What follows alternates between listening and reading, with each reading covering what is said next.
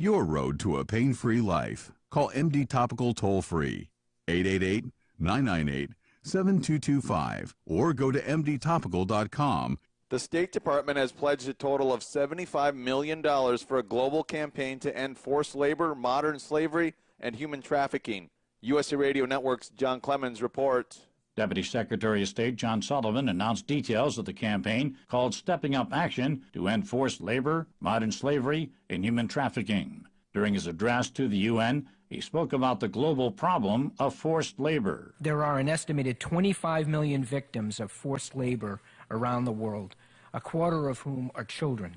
Behind those victims is a massive industry that nets about $150 billion in annual profits. I'm John Clemens. Consumer confidence in September rose to its highest level in 18 years. The Consumer Board Index rose from 134.7 in August to 138.4 this month. This news comes after the news last week that initial jobless claims fell to their lowest level in nearly 49 years. You're listening to USA Radio News.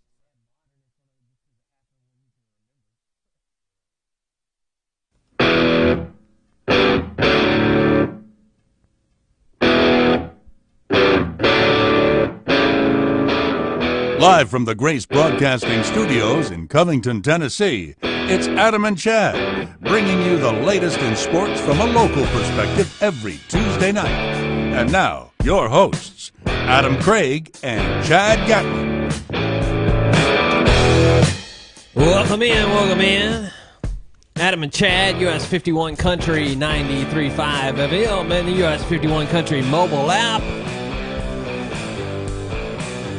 The audience makes the show. Plenty of ways for you to listen and or participate. Adam, tell them how. That's right. You can check us on Twitter at Adam Chad Sports. Of course, we're right here on Facebook. We're live. If you miss us live, it'll be out there after we go off there. You can listen to it whenever you want to. Also, if you want to listen to us through an app, you can do iTunes, iHeart, or you can go to Spreaker.com. Also, if you want to give us a call, it's 901-475-9355. And we've got a good show for you tonight. Of course, we'll talk to Jeff Ireland in the next segment about local high school football. And we will talk to Brandon Reed about the NFL. We'll ask him if he thinks the NFL's gone soft. We'll discuss that ourselves in just a moment. And we'll also talk about the Titans and their recent success and what does it mean for the future. We will hand out the award for Haddad's Player of the Week. It's a fan-voted award. You can go right now to the Adam and Chad Facebook page, the Fans of Adam and Chad group Facebook page, actually, and become a member of the AC Army right there. And once you are approved for membership, you can then vote in the poll. And the poll this week, there are 4 very deserving people. Quaterian Moore from Ripley, 6 touchdowns on the ground for Ripley. He's in there. And Kenneth Walker III from Arlington, an impressive performance. He is in there as well. We've also got Mac Fullen making the list once again for Tipton Rosemark. He had a big game. And Keontae Newsom from Brighton, the wide receiver. He's got a couple of scores and had a pretty good game as well. Had a forced fumble during that game, too, that led to some good things for Brighton. Now, we will kick it all off. Sorry, I should tell you. Make sure you go vote because the voting will close at 7 p.m., and then we will announce the winner in the second hour of Adam and Chad. It's the Haddad's Player of the Week. We appreciate Haddad's sponsoring that for us. Let's give you a weekly sports update. This one's real quick. The Rundown. Memphis Tigers beat South Alabama 52-35 on Saturday night. Tigers struggled in the first half, going in tied at 21, but pulled away in the second half. The Vols got pummeled by Florida. That's all that needs to be said about that. The Titans won another division game by beating the Jaguars 9-6. Blaine Gabbert went out with an injury, and Marcus Mariota came in to finish the game at quarterback. That is the rundown.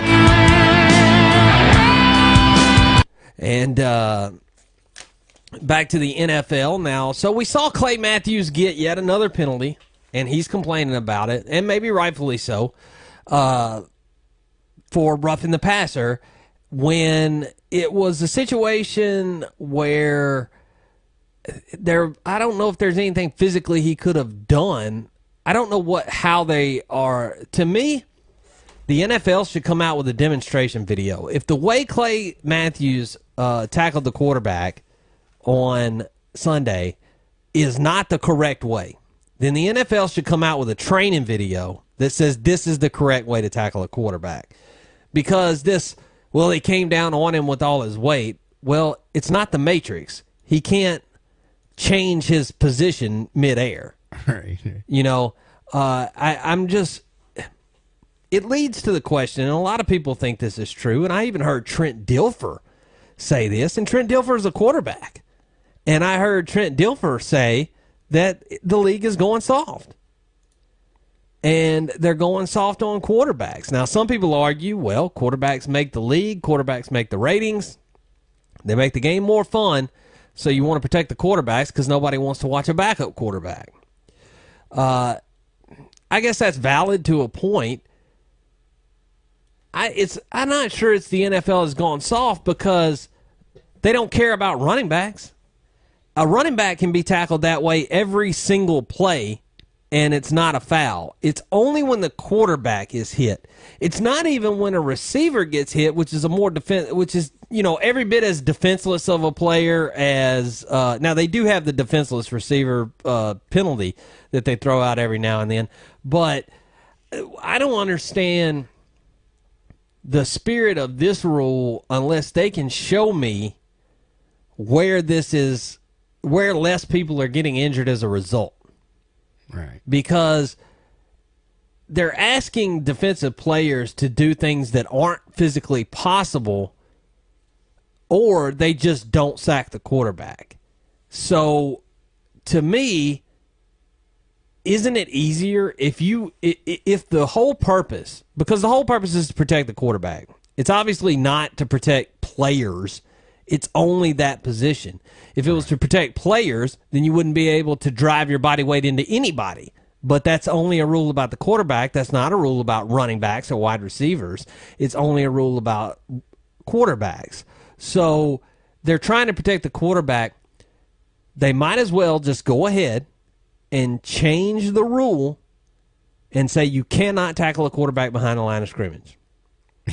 Ever. Yeah. I mean, honestly, it's better than, and people, and I know it's a chuckle, and you laugh and you say, or you say, oh, it'd make it unwatchable or whatever. But I would rather, if this is the point, is to keep the quarterback from getting hit because he's vital to ratings or whatever, then I would rather see a game where where it's just a rule that you don't hit him, instead of my team doing what they're supposed to do and then getting a flag for it. Stopping them on third down and then getting a flag and giving them a first down on something that was completely not within their control because they can't stop the momentum of a 250-pound guy and keep it off of the quarterback enough in the referee's mind that he didn't put too much body weight on him. That's not a good rule. It's a better rule. I'm not saying, look, I don't want to see the rule you can't hit the quarterback behind the line, but if that's what they might as well just go ahead and make it that instead of getting this ridiculous judgment call stuff where it's, now it's a judgment call to the referee as to whether or not it was too hard or he put too much weight on him or it was a little too late. You say you can't hit him behind the line. Period. The end. Yeah. It's easy to follow. It might be a stupid rule. It's easy to follow. Yeah, I just think you mess things up. They might as well be wearing non-contact jerseys at that point. Well, they flag football or something. Right. I mean, but in that case, I think it would be messing it up. But I think what they should do is take a similar approach to what college football did with the targeting rule, to where they go back. And of course, I know they've been reviewing some of them, like the Clay Matthews. Those were ridiculous. It's like, come on, man. They need to look in there and see and be able to, have the booth look at it. They can go ahead and call it and say, oh, it looks like he forced this guy. You can tell us from slow motion whether or not they really did force him down or not. They can break all that down and do like they do with college, where they go back, they call it, but they have to review it, and then they can go look. Then if they start calling like the kind of courts, it looks like guys in the booth even agreed with these last ones with Clay Matthews, and that's where it's like the NFL is just going down that spiral of stupidity. Well, yeah, but that's the thing is you can agree because, if you're looking at the letter of the rule, Did he drive his body weight? Did he drive the quarterback into the ground? Did he put all his body weight on him? Yeah. So if that's against the rules, yes. The question is, how do you avoid that and still try to tackle him? Right. Because it's basically flag football. If you're not going to put your body weight on him, it's not really a tackle. Right. And like I mean, you gotta use I your heard legs to another take him radio down. host say something about, well, he needs to learn how to tackle is what he needs to do. He needs to learn how to tackle properly. If you tackle properly, you put your body weight on the guy. I hate to tell you that. That's all but part of it. that's how you tackle people. And so this is ridiculous with what they're asking of a defensive player, and then it's ambiguous because it's up to the referee. Each individual referee has his own idea of what's too far and what's not. And, I mean, I've seen things that are way late hits. I get that, right? Like, you had plenty of time to pull up. But in a lot of these cases, it is just insane. I mean, and it's really a different game. And that's why I say might as well make the rule. If you don't want the quarterback to get hit, make the rule where the quarterback can't be hit. Maybe make the rule where the quarterback can't run. So the quarterback can't advance past the line of scrimmage. And he also can't be hit behind the line of scrimmage. Now, you can send somebody in his face and have him jump in front of him or whatever and try to block the pass, but you can't tackle him. But he also can't become a runner. And and people are, I know what you're thinking. I know you're thinking, that's stupid. That wouldn't be football. It's not going to be football. If they go the direction they're going, it's not going to be football like we knew it. Right. This is not a matter of safety. And they say, well, shouldn't the game get safer if we get smarter? Yeah, it should. But this isn't a matter of safety. If this was a matter of safety, then it would be a rule for every tackle, not just the quarterback. Right. This is not a rule that prevents somebody from hitting the quarterback in stride, which is where the quarterback is more vulnerable than, say, a running back. A running back is ready for contact. The quarterback may have his back to the player. And so, but this doesn't prevent that. This prevents somebody from driving their weight onto them, which is what gets done to running backs every time they carry the ball. Right. So, don't say it's for safety if it's only for one position, because that doesn't pass muster with me. It's kind of like the kickoff thing. Well, we're going to start kicking off from the 35 instead of the 30 or whatever it is to prevent so we can have less returns, because returns are where most people get hurt. If you were really that concerned about it, you would have no returns. Right. Well, you just want to have and so that tells me, in your mind, NFL, you've got an acceptable number of injuries that in your mind. So you're not really trying to prevent stuff, so stop acting like it. What you're trying to do is protect the biggest investment, which is quarterbacks. What you're trying to do is keep the game offensive, because here in America, we have grown to like scoring over defense. Right. It's why soccer has not taken off here like it has in the rest of the world. It's why the NBA is popular, and it's why the NFL has become more popular, and college football, to be honest with you, has become more popular, is because of high-flying offense, not defense. Americans like to see points scored. That comes from the quarterback position in football, and that's why the NFL wants to protect the quarterback. I don't understand not being honest about it. Just say, yeah, we want to protect our quarterback. Some people say, well, it makes it a more skillful game. Now you have to be more skillful if you can't be as brutal. That's fine in basketball. I understand why they stopped you from being able to truck guys in the lane in basketball. That's not in the spirit of the game. The spirit of the game in football is tackling.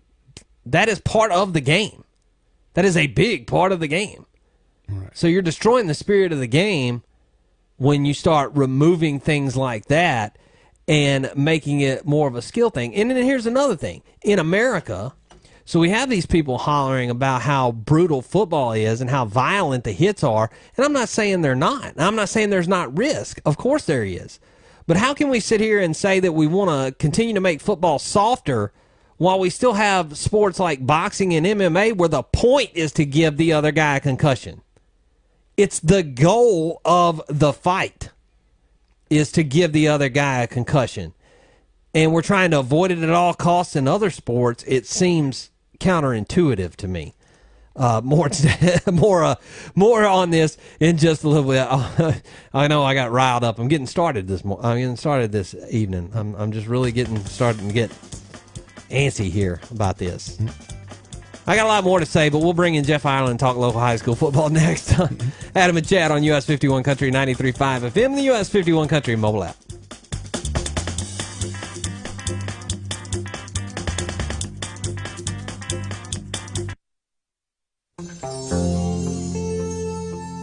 Maley Yarbrough Funeral Home has proudly served families from Tipton and its surrounding counties in their times of need for generations. In fact, Houston Moss is their third-generation funeral director. Like his uncle and grandfather before him, Houston will explain all the different options available to your family. Whether you're planning an unexpected funeral or pre-planning your own, trust Maley Yarbrough Funeral Home to make the process as easy as possible. Tipton County Head Start open enrollment is currently ongoing at 410 Alston Street in Covington, Monday through Friday from 8 until 3 p.m. The following documentation will be needed to complete your child's application. Proof of child's age, TennCare or insurance card, name, address, and phone number of at least 3 emergency contacts, and proof of income. Children with disabilities are encouraged to apply. We will take applications from pregnant women and children from birth to 3 years of age. Northwest Tennessee EDC requires no fees to participate. If you have questions, contact Patricia Mason, Kathy Crook, or Center Coordinator Bev Roberts at 901-476-7488. Under mostly cloudy skies, our unsettled weather pattern will continue. High temperatures in the low to mid 80s with winds out of the south. Near 70 overnight with our latest cold front pushing through. North winds are back. Rain ending and highs holding in the mid 70s for your Wednesday. Racket Club proud to introduce a new wellness program, Live Well. Wellness is not a destination, it's a lifestyle. Call the Racket Club at 901-765-4444. I'm News Channel 3's Todd Demers. US 51 Country Community Calendar. If your church, civic group, or nonprofit organization has an event coming up or important information that you would like to share on the community calendar, we'd love to hear from you. Send the details to Public Service Director in care of US 51 Country, 101 WKBL Drive, Covington, Tennessee 38019, or visit the website us51country.com and click on Calendar to post your information.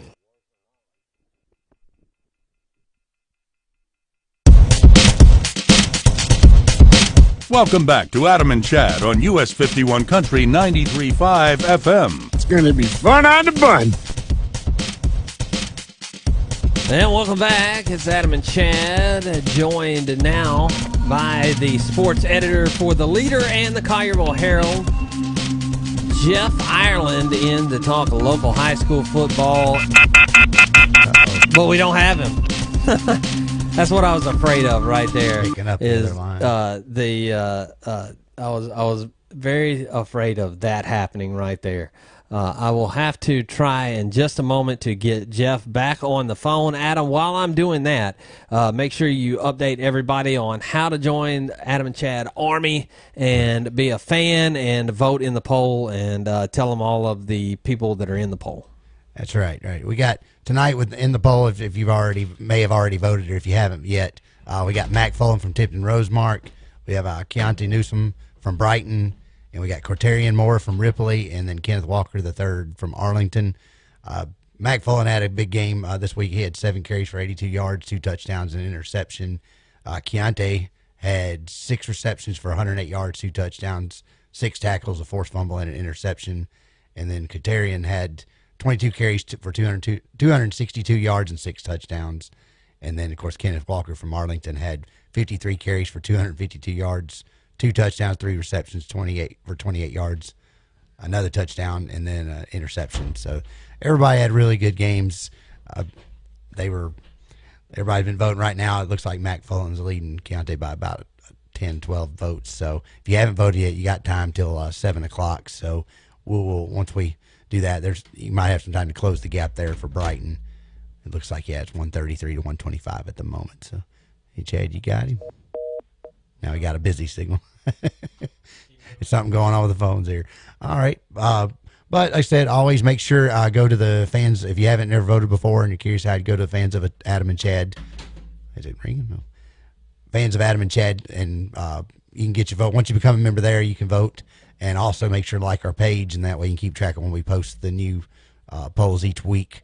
And then, of course, every week we do it, usually on Sunday night. Sometimes it goes into Monday. So if you don't see it on Sunday night, you can definitely catch it sometimes on Monday. It will be up definitely the day before, no matter. And then you can vote all the way up until about 7 o'clock. We usually announce it right after the halftime break. And that's a little after 7 for the people that may not be new to the show. And also, you can, if you want to catch us through other ways, you can get us on Twitter at Adam Chad Sports. Also, like I said, you can see it, catch us right here on Facebook. If you into the apps, you have the iHeart, you got iTunes. We also have the Spreaker.com. And normally you can call us, but we're having some issues with the phones right now. But we're having some issues. Jeff, try calling back on that line if you can once again, and we'll try to get that up. But we'll figure something out here in just a second. Maybe part of that Verizon mess. I guess I could take this on the phone graphic off right now because he's not there. Yeah, he's not on the phone. I took up most of the last segment talking about the softness of the NFL, though. What's your take on it? I kind of feel like it's ridiculous with the rules. They're kind of getting that way with like they did there for a little while with college football with the targeting rule. It was just crazy, a little overbearing with some of it. And of course they modified it, and I think it's better than what it was, now that they do the instant replay and go back and check it out. And some of them, they'll still give them the penalty, but they don't remove people from the game. I think the one with the NFL is getting pretty bad. It's the whole thing with putting your weight on that. You said guys that big, they just can't stop midair and change that. I do believe in safety and all that, maybe for the quarterbacks, but it's getting ridiculous. Especially with Matthews, 2 weeks in a row now, he's just gotten messed over, and you could see from the video, and I can't see how any of the officials would see that and not know that it wasn't deliberate. Now, we have seen in the past where somebody purposely drives them into the ground in a malicious way, and that's where they can call it. And it doesn't happen that often. So I think they really need to look at it under a microscope. I mean, they can leave the rule in place or change the wording a little bit. And, okay, if somebody does drive them in the ground, like literally picks them up and drives them in, and it's obvious from the video evidence, then okay.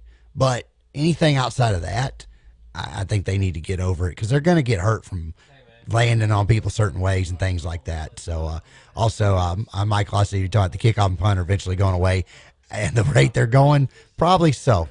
I feel like that could. I hate that. I hope they don't do away with it, but I feel like that's the goofy rules are going to keep getting out of control. But we do have a chance that some of the other leagues that are coming around, you got the other like NFL Light coming here this year, and then you'll also have the XFL coming in 2020, so maybe that'll change some of this rule mess up.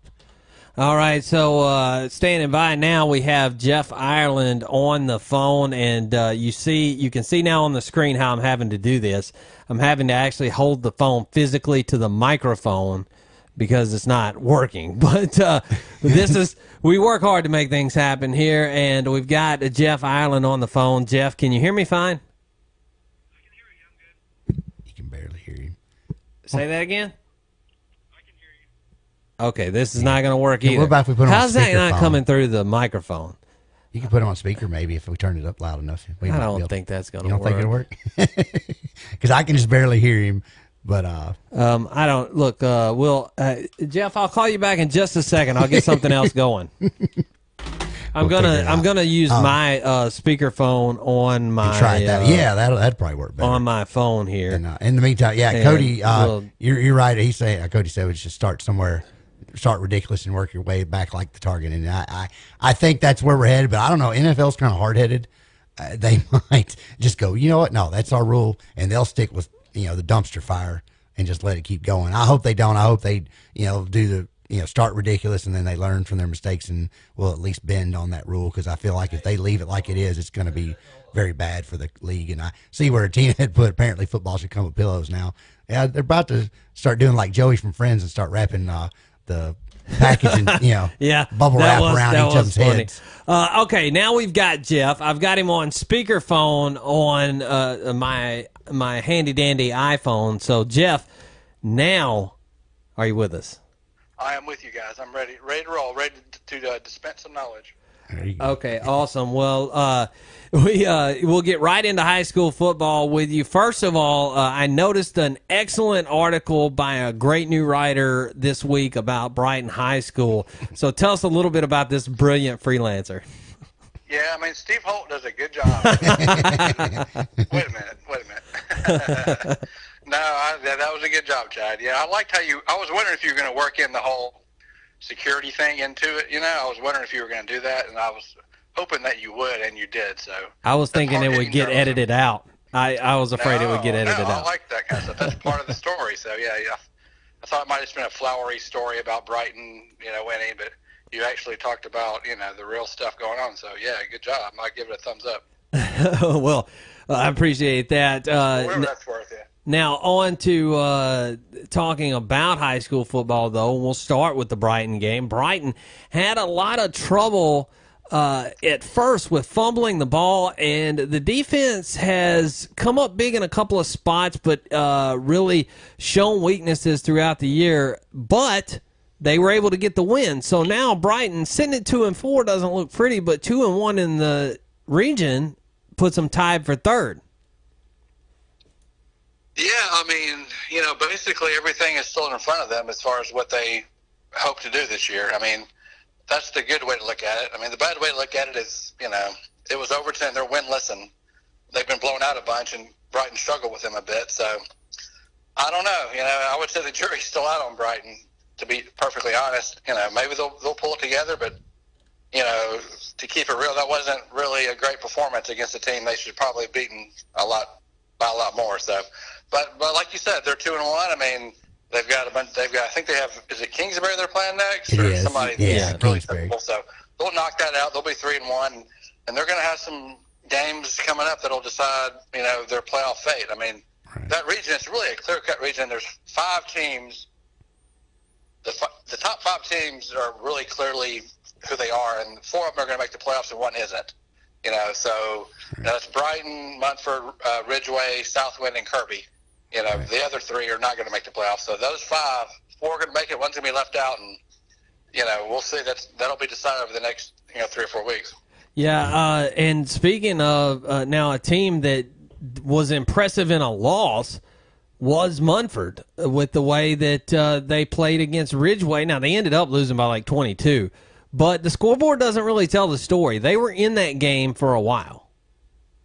They were. I mean, they led 2014 at halftime, and they had one of their classic long drives in the second quarter, and kind of had Ridgeway reeling. That's kind of hard to say.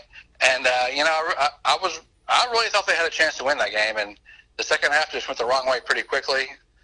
And that was a weird second half, because usually Munford wears teams down and they sort of surge ahead in the second half in the games that they win, and that just didn't happen. So I don't know, but yeah, overall I would say it was encouraging. I mean, Ridgeway's good. They entered that game with just 1 win and 4 losses, but they've played, I think, Olive Branch and MUS and Kirby. They played some really tough teams, so they're a good team. So I think Munford proved that they're a team to be reckoned with in that region for sure. Now, do you feel, Jeff, that some of the injuries may have had anything to do with the sway and the momentum in that game? Because I've seen where there were some couple injuries in that. In the Munford game? Yeah. I mean, I know Noah Robertson got hurt, but that was really late in the game. Was it? Okay. He got a concussion really late in the game, so that didn't really affect it. And Jay-Sean Adele came out of the game for like a series. I think he cramped up, but not really. I don't think so. Unless there were some injuries I wasn't aware of. Right. I don't really think that was a factor in them losing that game. But yeah, Noah Robertson had a great game. The very first play from scrimmage, he ran 75 yards for a touchdown. He ended up with about 160, 70 yards, and he was carted off in an ambulance at the end of the game. So I haven't really checked with Coach Markle to see how he is now, but I would be shocked if he's going to play the next game. I mean, maybe I'm wrong, but when you see a guy in a neck brace get loaded to an ambulance, it's hard to imagine he's going to play the following week. So I doubt he'll be there next week, but I would think concussion protocol would keep him out for a week. Well, and I did have confirmation that he was home and okay, or doing okay. So I do know that. I remember seeing some confirmation from somebody within the school that said that he was Now, whether or not he'll play that, I don't know. I would imagine not, but, Yeah, I would say that's a tough game. Yeah, they got Southwind, next week or this week at home, and they're pretty much just like Ridgeway, so they need all hands on deck. So without him, it's going to be a tough assignment. But I don't know. We'll see what happens.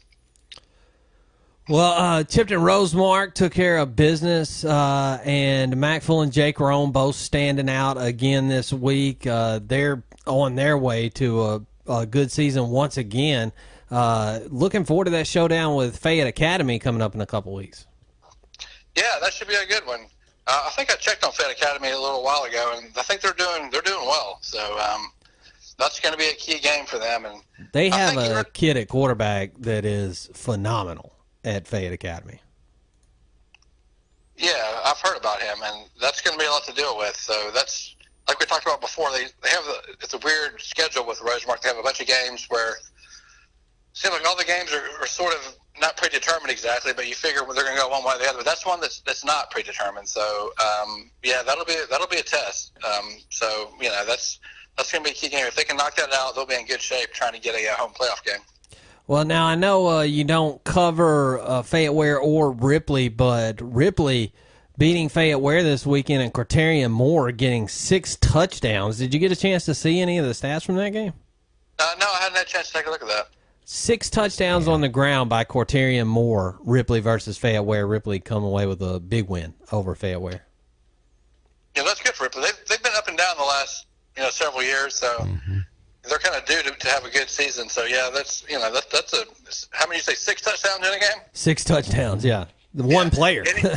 Any way you look at it, that's an impressive stat line. So yeah, that'll be interesting. That's I don't follow Ripley as much as I used to. They used to be in Covington region all the time. Now they're not. But right. Yeah, Coach Wheeler used to coach there, so he's probably got an eye on that. But yeah, that's good for them for sure.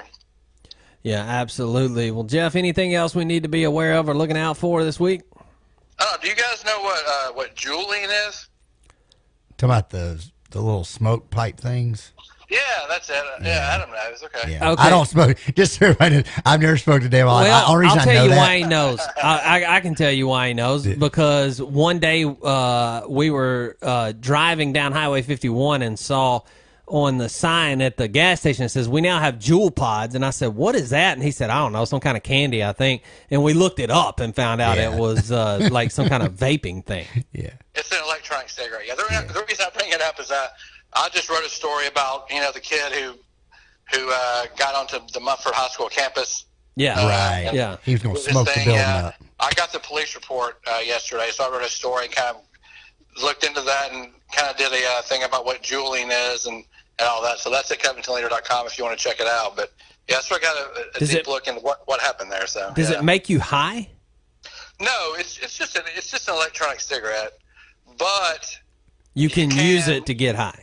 You can put a cannabis oil into it right. So as you're saying, instead of putting a Juul Pod, he put a Tide Pod up in there. I'm not saying he did anything. I'm saying you can. I was just being it's just because that's like the whole millennial joke. Yeah. The police officer who covered it did say that she believed he was high on some intoxicant. Right. So whether or not it was that or not, but we don't know for sure. But it was a wild story, and it's got a lot of attraction on our website. So yeah, it was pretty interesting, kind of looking into that, and I did some research on juuling and. Well, actually, that kid, so I saw the photo. You guys put the mugshot in the paper. And so I look at it, and I'm thinking, what in the world has this kid got on his face, right? And then somebody said, and somebody was shocked at my reaction, but so somebody told me, they said, well, he's like in a heavy metal band or something.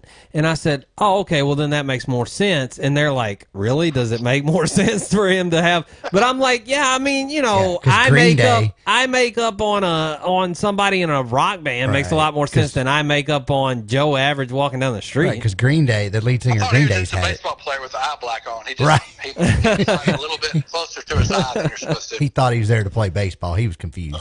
He had a couple of them Tide Pods and didn't know. And also, something I saw, I've been seeing on social media, and since there's people listening, know something to clarify too. The guy did not have a weapon. They kept that was the big thing about it, right? Somebody with a firearm and all that, and that was further, We've seen tons of stories about that. So, and it was handled fairly quickly by the Yes. staff. So just Yeah. be proud that you've got It a good was very staff and well everything. handled. It was very well handled by them. Yes, our Penny Barnes took him down, so she took care of the situation. So shout out to Penny Barnes, the school resource officer at Munford High School. She took care of business. We all know her. She's a good woman. Now, also another story you guys have at the Leader that I wanted to point out before we let you go was the new police chief at Munford, Randall Baskin. And just wanted to point out that I happen to know for a fact because about maybe a month, 2 months ago, something like that, I actually met him, first time I'd ever met him. But he recognized me from the show, so he listens to the show, which just goes to tell you that being a member of the AC Army has benefits in life. You'll go places, starting with this show, and it'll get you places. You I'm never telling know you. who you meet in the group. You get smarter. You get smarter just by listening. What army is that? The AC Army, Adam Chad Army. Oh, I wasn't familiar with that. Are there membership fees, or do I get like a free entrance into it, or? It's $4.99 a year. Okay. You get Adam Chad koozie. Okay. I'll look into that. I'm gonna check my expense account and see what I have available left. But Randall actually lives across the street from me. Randall does. So yeah, I'm very familiar with Randall. So yeah, he's a good man. I think he'll do a good job. And his son is a awesome baseball player at Covington, Austin Baskin. He's a great player. So okay, yeah. I didn't realize that was his son, Austin Baskin. That is his son. Yeah. Yes. Even though he lives in Munford, he goes to Covington.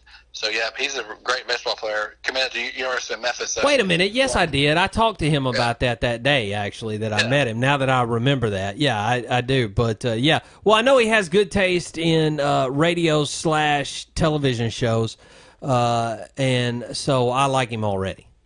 Yeah, he's a good guy. He's a nice, quiet, good neighbor. So we've been neighbors for about 15 years now. So, yeah, I can vouch for him. And now maybe you've got yourself a little bit of leeway with the law around there. That always comes in handy. You never know what kind of shenanigans I might get into. So that's right. I'm definitely ready to say, I know Randall Baskin. Cut me a break. I've already got that in my. You ever get in a fight with a McDonald's employee over your order or something? Who knows? Yeah. It could be anything. I'm a bit sketchy, so there's no telling. I'm ready. I got that in my back pocket. Well, Jeff, thanks for joining us, man. We'll talk to you again next week, as always, and we appreciate you coming on the show. All right, guys. Take care. All right. Well, when we come back, we will talk about college football, the week in college football, and what we took away from that. That's coming up. We'll also give you our Player of the Week. Haddad's Player of the Week. Sorry, I lost my train of thought. Speaking of Haddad's that, Player of the Week. Go ahead. Mr. Newsom that's on our Player of the Week, he's actually from Brighton. He had popped in and said, oh, man, people aren't able to, it's not letting people vote. And he put a like the little smiley laughing face, so I don't emoji, so I don't know if he's messing around or just trying to, which he's catching back up. But yeah, if you can't vote, make sure they're going to the Fans of Adam and Chad and you got about become 20 a member, minutes. right? You got about 20 minutes to get your vote in, about 18 minutes really to get your vote in.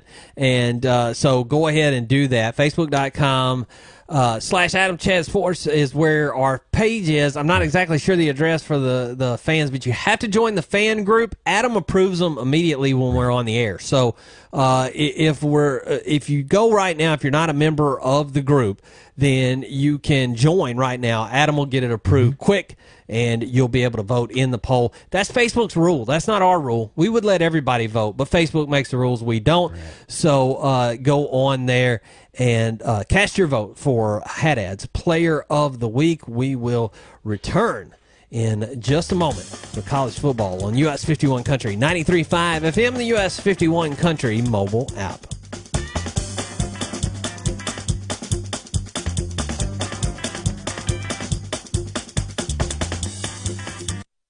It's the US 51 Country Dollar Saver Guy with good news. Eat out at great restaurants for half price. Family fun things to do at half price. It's all at half price online at US51dollarsaver.com. There are still great savings available online. Go get yours before they're all gone from US51dollarsaver.com. You ever find yourself locked out of your car that's out of gas? On a flat tire and a dead battery? If so, you should seriously reevaluate your life choices.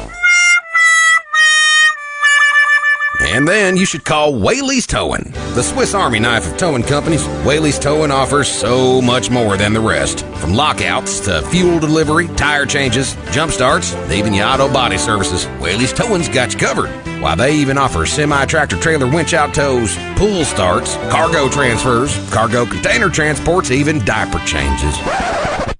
Scratch that last one. I was just seeing if you was paying attention. With 6 different locations, you ain't never too far from the professionals at Whaley's Towing. You'll find them in Jackson, Brownsville, Brighton, Somerville, Ripley, and Covington. Whaley's Towing.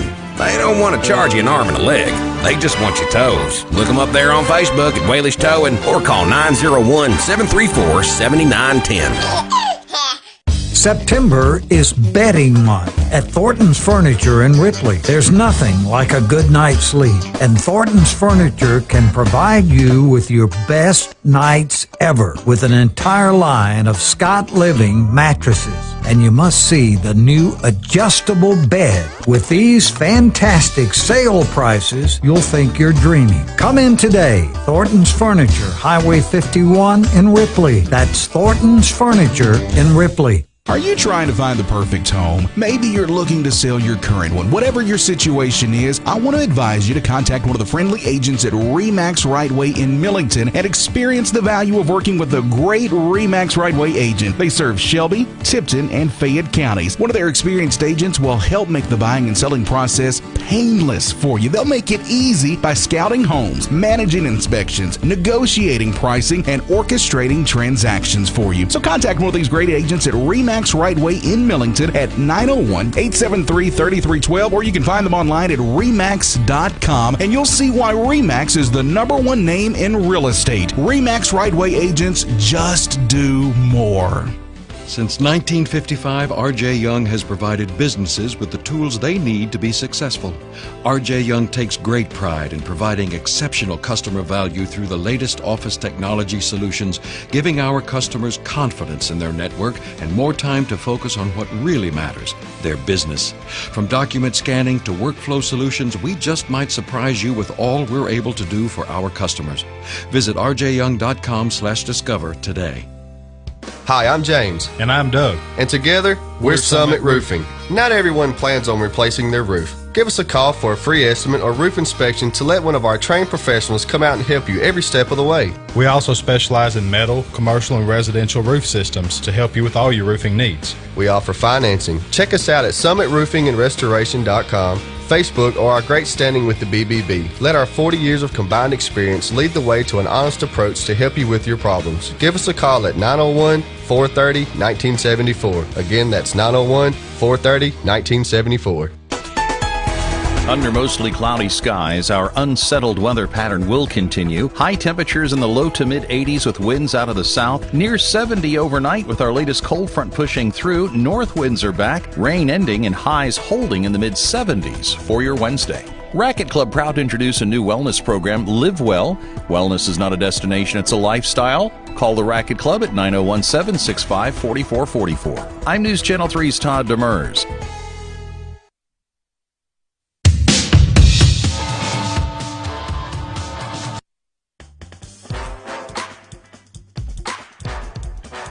What is going on?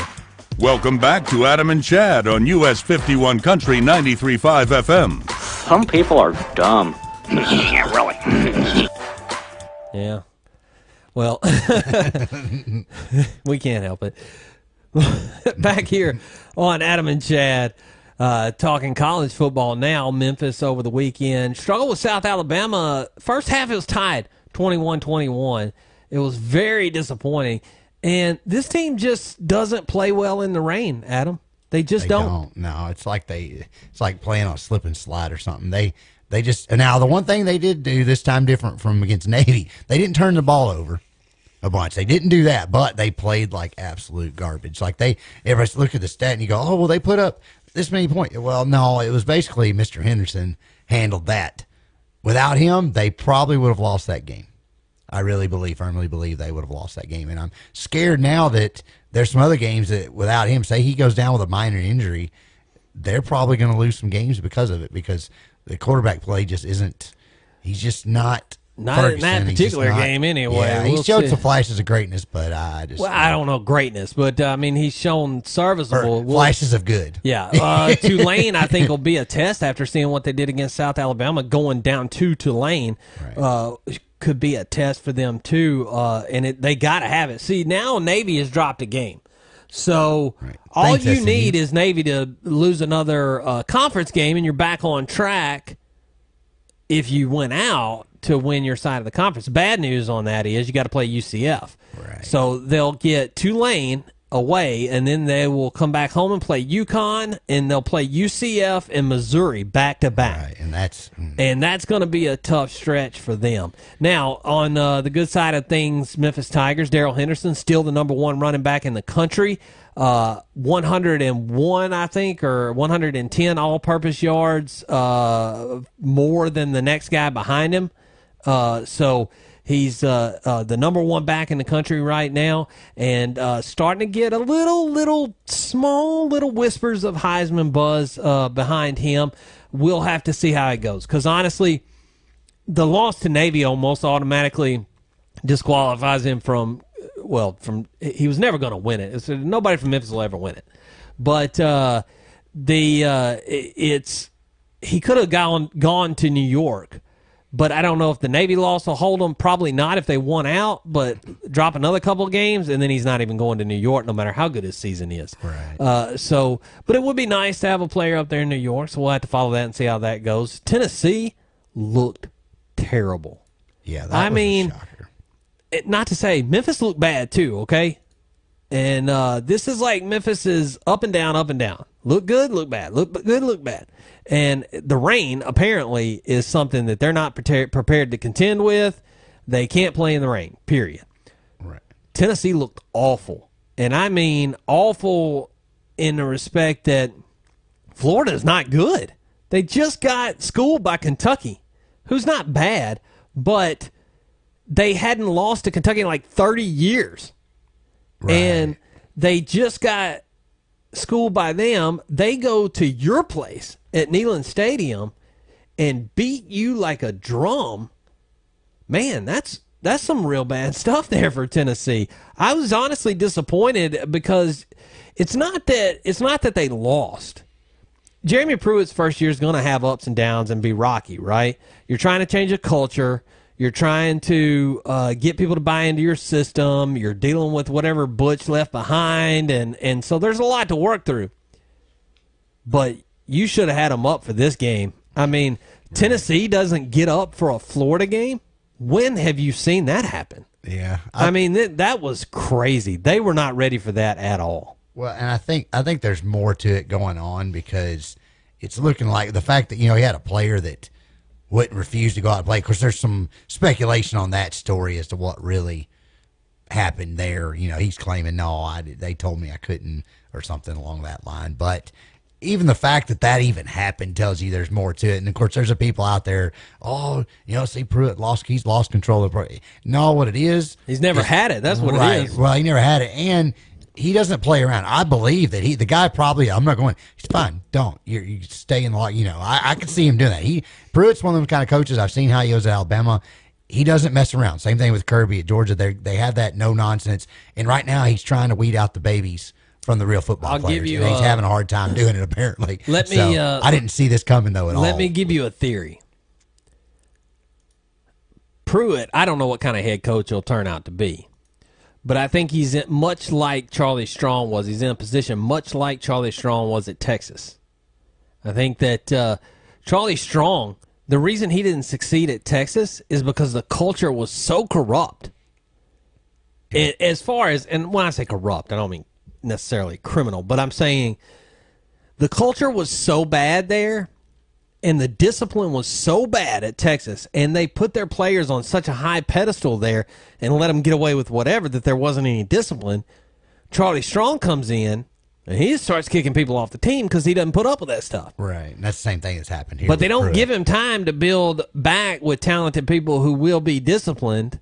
They just get mad at him because he kicked the talented players out. Right. And that's the same kind of boat. You're right. It's the same kind of situation honestly, going here, and Tennessee's administration is going to have to understand. Look, let him get a couple recruiting classes. Then if it don't work, I'd say 2 years. Okay, and then this is nothing against Penny. Same thing happened with Tubby Smith. Right.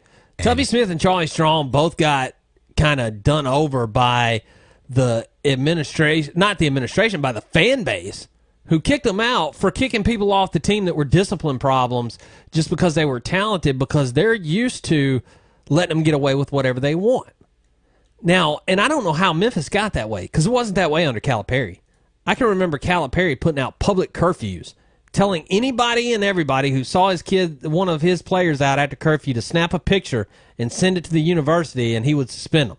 And everybody was fine with that kind of discipline. Right. Josh Pastner comes along, and everybody knows that was the biggest knock on him, was he had no control over them. Right. He was too nice. Yeah, he was too nice. I mean, it's kind of a knock, but it is. I understand. I mean, he's a good person. It's just he's right. So they knock him. They knock him for that. And then they hired Tubby, and Tubby, within 1 year, has had enough of this, you got to hire my daddy or I won't be on the team, right. and all of this, I'm a star, and he's just enough with that. I'm not fooling with that. And so you can go somewhere else if you want to, and everybody has a fit because Tubby's a disciplinarian. Right. And they get rid of him. And it may happen at Tennessee. I hope not. And also, like I said, I don't know. Jeremy Pruitt may turn out to be a rotten head coach. I don't know. Yeah. But I hope he gets the chance to prove what kind of head coach he is and actually instill some discipline, because right now what the problem is at Tennessee is the same problem they had at Texas, and that's there's no discipline. The culture is corrupted. Right. And I saw some arguments online and some different blogs and things where people were going back and forth about the whole of Pruitt, and they're comparing him to Kirby going to Georgia, which you can't compare it because Kirby went into a much better situation. And yeah, I believe Pruitt and Kirby have the same pedigree of coaching. It's just now, I even knew it at Alabama. Kirby is a little more conservative about things, whereas Pruitt's kind of a go-get. He's a fierier guy than Kirby is, but Pruitt has a much bigger, like you said, it's like a whole Texas situation there. It's going to take a couple years to fix all this. He's got to fix the culture, not just plug and play some things. Whereas Kirby walked into a pretty decent situation with some veteran players. Everybody was somewhat disciplined for the most part. They just couldn't quite get over that hump. And in Tennessee, though, it's a complete rebuild. And I think the fans, they need to stay out for it. Now, next year, if he doesn't bring in a top 10 recruiting class and you don't see a marked improvement with him next year, okay. I don't think it's going to be top 10. But I'm just knowing his recruiting pedigree. I just, for me, I'd be like, come on, man. But it's coming from an Alabama guy. And I'm not just big on Pruitt. I believe if he doesn't do good in a couple of years, no. Go ahead and let him go, because he may not. Because, not all Alabama guys have been. McElwain was decent, but he didn't turn out great at Florida. And speaking of that, real quick, also, Cody mentioned that in Florida's defense, Kentucky had beat the mess out of Mississippi State this week. And Kentucky turned out to be better than we thought. And Florida is better than we thought. But, yeah. I'm not saying that, but what I'm saying is that Tennessee should have competed. Even when Florida was competing for national championships, Tennessee was able to get up for that game and compete with them. And so this is a problem with being able to get your players behind you. And so it's definitely a coaching issue. I just wonder if it's more of a disciplinary issue with the guys at Tennessee, with the culture. Like I said, I think the culture is much like Texas. Here's what I think the problem is at Texas. And I think the problem at Tennessee is this way too. They have all the swagger that they had when they were actually winning football games, but they're not winning anymore. They haven't been relevant in years. In the case of Tennessee, they haven't been relevant in 15 years. Yeah, since Fulmer. In the case of Texas, it's more like the last 7-8 years, or we're less, going on 10 even. years, because the last time they were relevant was right when Mac Brown, they were in the 2009 championship against Alabama, and it seemed like after that year, once McCoy left and that's when Mac Brown, it went downhill from there. But the problem is the players still walk around with the swagger like they're competing for national titles every year. Right. And they're still being treated around town and on campus like the greatest thing since sliced bread. And so they walk around with this attitude, and the coach allows them to get this cocky attitude like, well, we're Tennessee. Well, when you come in and you overestimate yourself against everybody, you're basically overlooking everybody. It's kind of like when Alabama had to play Utah in the bowl game, and Alabama thought they should have gotten a better bowl or a national championship or something. Title game, they thought they should have been in the title game. They ended up playing Utah in the Fiesta Bowl, and they thought Utah was, at the time, Utah was a powerless conference. Yeah. They were not in the Pac-12 at the time. Utah was in like the WAC or something. And so Alabama felt insulted, and they felt like they were going in and they're just going to run over them like they do every other non-power team. And Utah waxed them. And that's where I feel like Tennessee and Texas are every game. I feel like they come into every game thinking that they're immediately the favorite because of the name on their jersey. And at this point, they almost never are. Right. Now, in Texas's defense, they pulled out a couple of big games here lately. Yeah, here lately they did surprise, because I was very surprised that looks like Herman's got them sort of going that way, but I don't almost know. losing like competing hard against Tulsa, I think woke them up. Losing that first week and then to Maryland, and then terrible Maryland, right. and then the Tulsa game, even though they won it, I think it woke them up. And maybe Herman's starting to get a hold of the reins now over there at Texas. Maybe. But, like I said, I think that's the problem there. I think that's the problem at Tennessee. The problem at Tennessee is you're walking around like you're somebody because of the name on your jersey, and you're not earning the respect. Right. You're thinking you should be given it because of the name on your jersey. And that's the culture problem that Tennessee has. Right. It's the culture problem Texas has. And it's a little bit the culture problem that Memphis basketball has had. We'll see how Penny does it from here on out. We're going to have to go to halftime now. When we come back, we will talk about when we come back, we'll have the Player of the Week winner announced here on Adam and Chad on US 51 Country 93.5 FM, the US 51 Country mobile app. First, we'll take a news break, and then we'll give you your halftime score update. From Henning to Halls, it's US 51 Country 93.5 FM. WKBQ, Covington. USA Radio News. Today, President Trump addressed the United Nations General Assembly. The president spoke for just about an hour, and one of the things he discussed was OPEC and the OPEC nations ripping off the United States and other countries. OPEC and OPEC nations are, as usual, ripping off the rest of the world, and I don't like it. We defend many of these nations for nothing, and then they take advantage of us by giving us high oil prices. Not good. We want them to stop raising prices. We want them to start lowering prices, and they must contribute substantially to military protection from now on. Today, Bill Cosby was sentenced to 3 to 10 years in jail for drugging and sexually assaulting a woman at his home. Cosby is the first celebrity of the Me Too era to be sent to prison. Mr. Cosby did not address the court before his sentence. You're listening to USA Radio News. This is a national health alert from the Healthcare Hotline. Are you on Medicare and or have private insurance and suffer from back pain? MD Topical has a solution for you. Today, you can qualify to receive a pain-relieving treatment, such as a comfortable back brace or a customized pain treatment at little or no cost. Call MD Topical toll-free now, 888-998-7225. It just takes a couple of minutes to qualify for these amazing treatments that have helped thousands of people with severe pain. Your personalized pain treatment will be delivered directly to your door. Call MD Topical toll-free, 888-998-7225, 888-998-7225, or go to mdtopical.com and get started on your road to a pain-free life. Call MD Topical toll-free, 888-998-7225, or go to mdtopical.com. The divorce rate in the United States is falling. USA Radio Network's Chris Barnes has the details. The researchers say it's all thanks to millennials and Generation Xers. A new University of Maryland study finding divorce rates fell 18% between 2008 and 2016 because millennials and Generation Xers have been waiting longer to get married, making sure they're marrying the right person. It also helps that they're more financially stable than people in their age groups were at one time. Meanwhile, baby boomers continue to get divorced and remarried over and over again, even into their 70s. For USA Radio News, I'm Chris Barnes.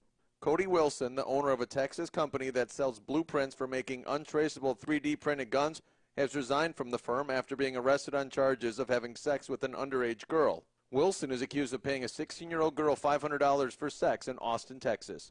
You're listening to USA Radio News.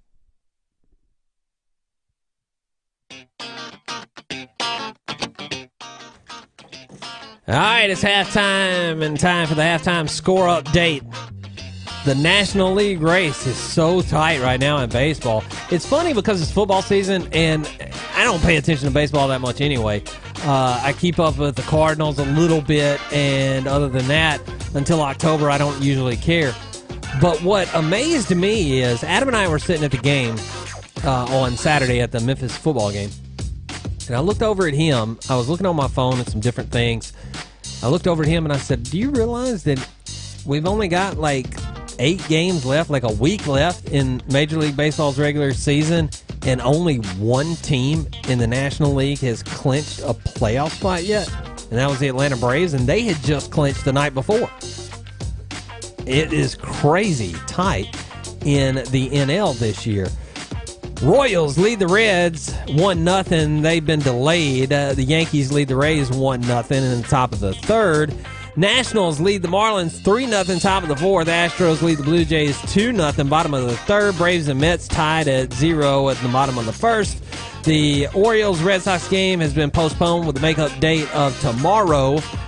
And the Indians-White Sox game has been delayed. The Pirates-Cubs game has been delayed. There's a lot of rain and stuff going on, so don't be surprised if a lot of these games either get postponed to tomorrow or delayed till late in the night. But still trying to sort out the standings for Major League Baseball. Right now, what we have is, as soon as it pulls up in front of me there, in the American League, Boston has clinched the AL East, and the Yankees have clinched the wild card spot. Cleveland clinched the AL Central wild card spot. Still up for grabs, but Houston has now clinched the West, and Oakland will get the other wild card spot. So it looks like that the AL has completely been decided, actually. Oh, no, I'm sorry. Yeah, that's true. Okay, so it looks like Cleveland will win the Central. Nobody out of the Central will get a wild card spot. Houston and Oakland are both in the playoffs, but still competing right now for the AL West title. In the National League, still the only team that has clinched. Atlanta clinched the AL East. That's it. Nobody else has clinched a playoff spot. Nobody else has clinched their division. In the NL Central, the Cubs right now lead. The Brewers are only a game and a half back, and the Cardinals are 4.5 games back. In the AL West, the Dodgers lead, and Colorado's only a game and a half back. The next closest there is Arizona at 9 games back, so they're not going to make it because they don't have that many games to get there. So it'll be between L.A. and Colorado, and it looks like, though, it'll be between Colorado and St. Louis for the wild card spot, or they both may get it and beat out the Nationals, and the Nationals may miss the playoffs in that as well. So, no, actually, it looks it looks like that probably won't happen. It looks like the Nationals will probably miss, and I'm just kind of reviewing this as we go on. But it looks like the best chance is Milwaukee, and then St. Louis or Colorado will probably be battling it out for the other wild card spot. We'll have to see how that goes. But the Cardinals may be in the playoffs, maybe not. But they're only going to get a wild card spot. They're not going to catch the Cubs in the division. All right, we'll be back in 30 seconds, and we'll let you know who won the Haddad's Player of the Week. Tipton County Head Start open enrollment is currently ongoing at 410 Alston Street in Covington, Monday through Friday from 8 until 3 p.m.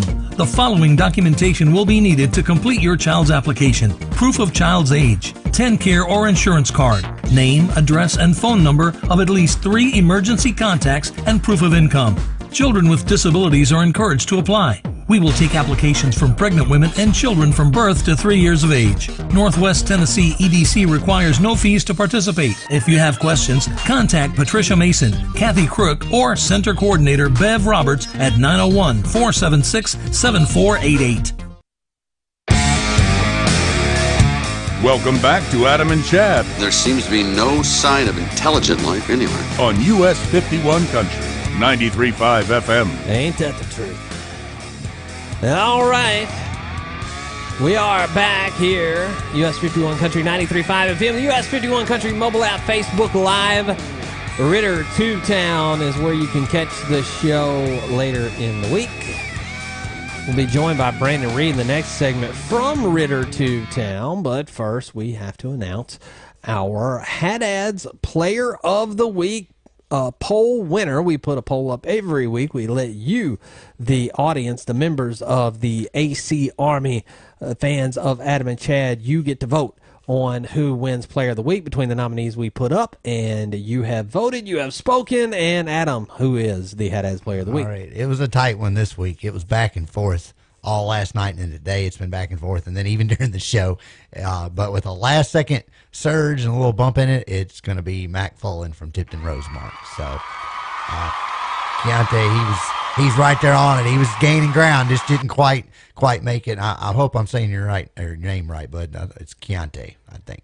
Yeah, I'm saying that Keontae correctly. Newsom. Yeah. He had the votes was less than 10 vote difference. So definitely bright folks to get out there and vote. And yeah, that was a close one. I'm sure you have. I mean, that was a great effort out there and a great game for you. I'm sure you'll have another one. So we'll be keeping an eye on you. So you did a good job, and just like everybody else on here, Mac Fullen, of course, congratulations to him. Then you had Kadarian Moore at Ripley. That was a great game. I mean, 262 yards and 6 touchdowns is just crazy. And then the Kenneth Walker, the third at Arlington, the running back there, he's been knocking it out all year. So, and I'm sure we'll see Rube Ray and then probably back on this list before too long. Yeah, Rube Ray. Out there a lot of, and we're coming up soon on our list. We'll put out a list of semifinalists for Player of the Year. So make sure you keep your eye on the Adam and Chad Facebook page for that. And know that the Haddad's Player of the Week is, of course, brought to you by Haddad's Department Store in Munford, the last great department store in America, in my opinion. You go in there. It's a throwback in a way because you can get all kinds of stuff there. You can get parts for your lawnmower and a washing machine and suit for prom. All in the same place. Right? And so it's like a throwback to, the old days when you had those places in every town had one. Haddad's is still doing it. They also have a great online store, hdsoutdoors.com. It's focused on their outdoors products, of which they carry a lot of outdoors products, so you can go and check that out as well. HDS Outdoors, we appreciate them sponsoring the Haddad's Player of the Week and the Haddad's Player of the Year Awards. Right. And also, I mentioned, Keontae, I seen your message. He did say I did say it right, so Chad, you're right. You got to learn how to pronounce those names right. That's right. Oh, my Lord.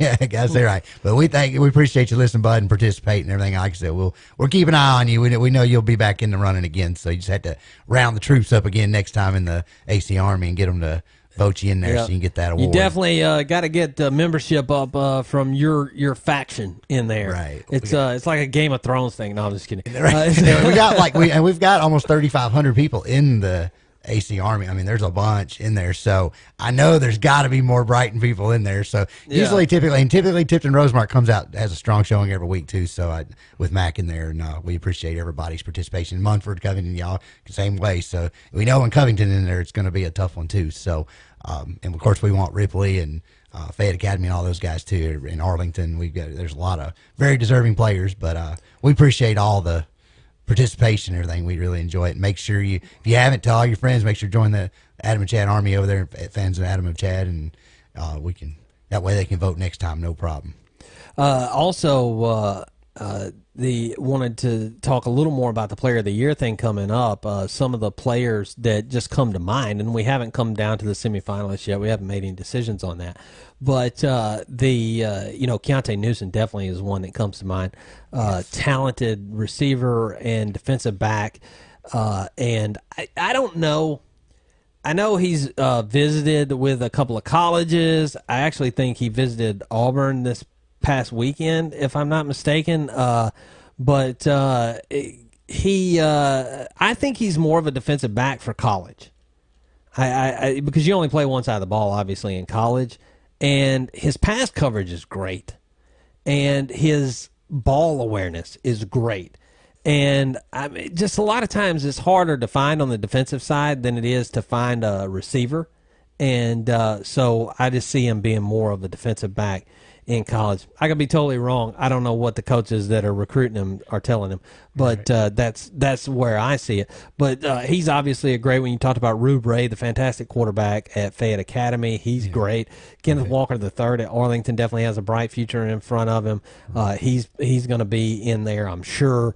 Cortarian Moore at Ripley is doing some great things. Brock Lomax has really come along. I mean, Brock Lomax was missing one part of his game, and that was accuracy. And whether it was receivers that weren't catching the ball or he just wasn't as accurate is debatable, but it's been solved. Whatever the problem was, it's been solved because he's I think over 70% on the year this year, and or right around 70%. And he's had a fantastic season, and then that stable of running backs they got over there at Covington. Marcus Hayes and Cordarius Page, and of course Keshawn Gant has been hurt for some games, but I mean he's another great running back they've got over there, and somebody to look at. At Mumford, you got Jashawn Adele, and you've got Noah Robertson, who's put in 2 great years now at least. We hope he's back and fine after last week. So he was injured last week. That's right. Yeah, but and then over at Tipton Rosemark, you got Mac Fullen, you got Jake Rohn, and the kicker whose name just escaped my head, and so I'm sorry to you. I apologize to you. Out there listening, if you're listening, I apologize. Your name just slipped out of my head, but you really should be. You guys, if you knew how my memory was, you should be proud that I remembered all the other names I just listed off. But their kicker, I saw the guy hit a 47-yarder in just practicing at halftime. I think he's hit a 46 in game. He's got a great leg, and so he's definitely one to be looking at as well. Have I overlooked anybody this year? I can't think of anybody at the moment. I'm sure there are. I mean, there's different players that we just had. And it's mostly ones that have been in our poll already. And, of course, everybody knows, too, everybody that wins in the poll also is up for Player of the Year, too, as you mentioned earlier. So we have a lot of different things going on. And just the winner, not necessarily the – we got a bunch of different ways we'll go about doing that. And I'm sure there's guys that we're leaving out and different things.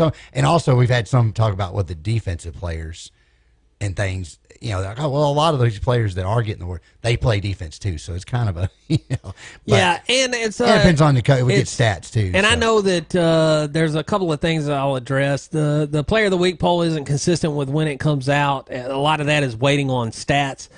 You wouldn't believe how, for a lot of schools, stats are so incredibly hard to come by. And even in the cases of a lot of schools that keep stats, a lot of schools do not keep defensive stats.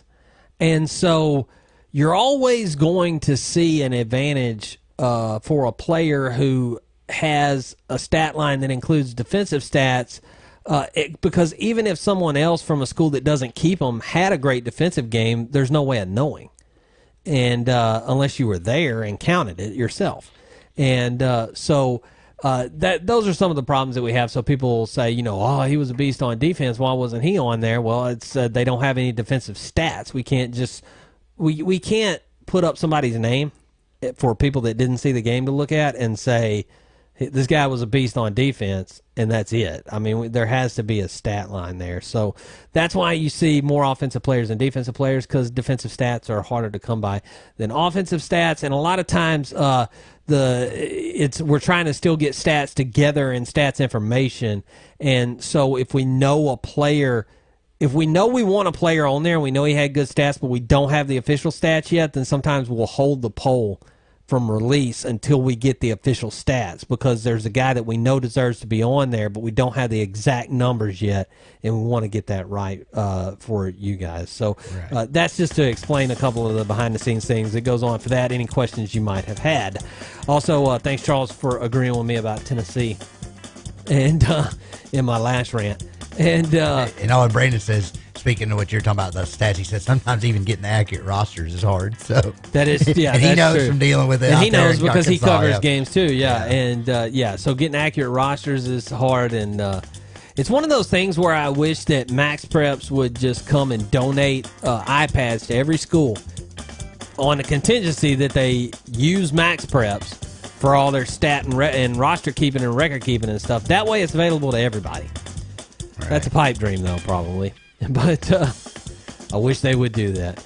All right, we'll be back, and Brandon Reed will join us from Ritter Tubetown and My Fantasy Sports Talk. We'll talk Titans with him. That's on the other side on Adam and Chad on US 51 Country 93.5 FM, the US 51 Country mobile app.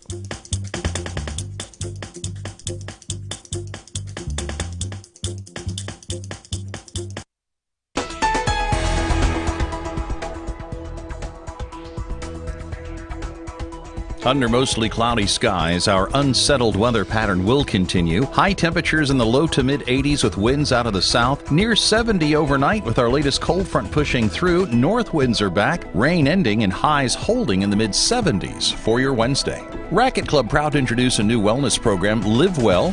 Wellness is not a destination, it's a lifestyle. Call the Racket Club at 9017-65-4444. I'm News Channel 3's Todd Demers. US 51 Country Community Calendar. Commodity distribution in Tipton County will take place on Wednesday, September 27th, between the hours of 8 a.m. and 10 a.m. at all sites. The sites are First United Methodist Church on Church Avenue in Covington, National Guard Armory on Douglas Street in Covington, the Brighton Senior Center on School Street in Brighton, the St. Paul Activity Center on Richardson Landing Road in Drummond's, and the Garland Community Center in Garland. If you do not have a new card, you must bring proof of income to the site. You cannot use this food stamp EBT card as proof of eligibility. With the amount of commodities being distributed this month, you must bring someone with you to carry your commodities to your vehicle. Commodities will be given on a first-come, first-served basis. In accordance with federal law and the USDA, this institution is prohibited from discriminating on the basis of race, color, national origin, sex, age, or disability. Commodity distribution is provided by the Delta Human Resource Agency, funded by the Department of Human Services and the Tennessee Department of Agriculture.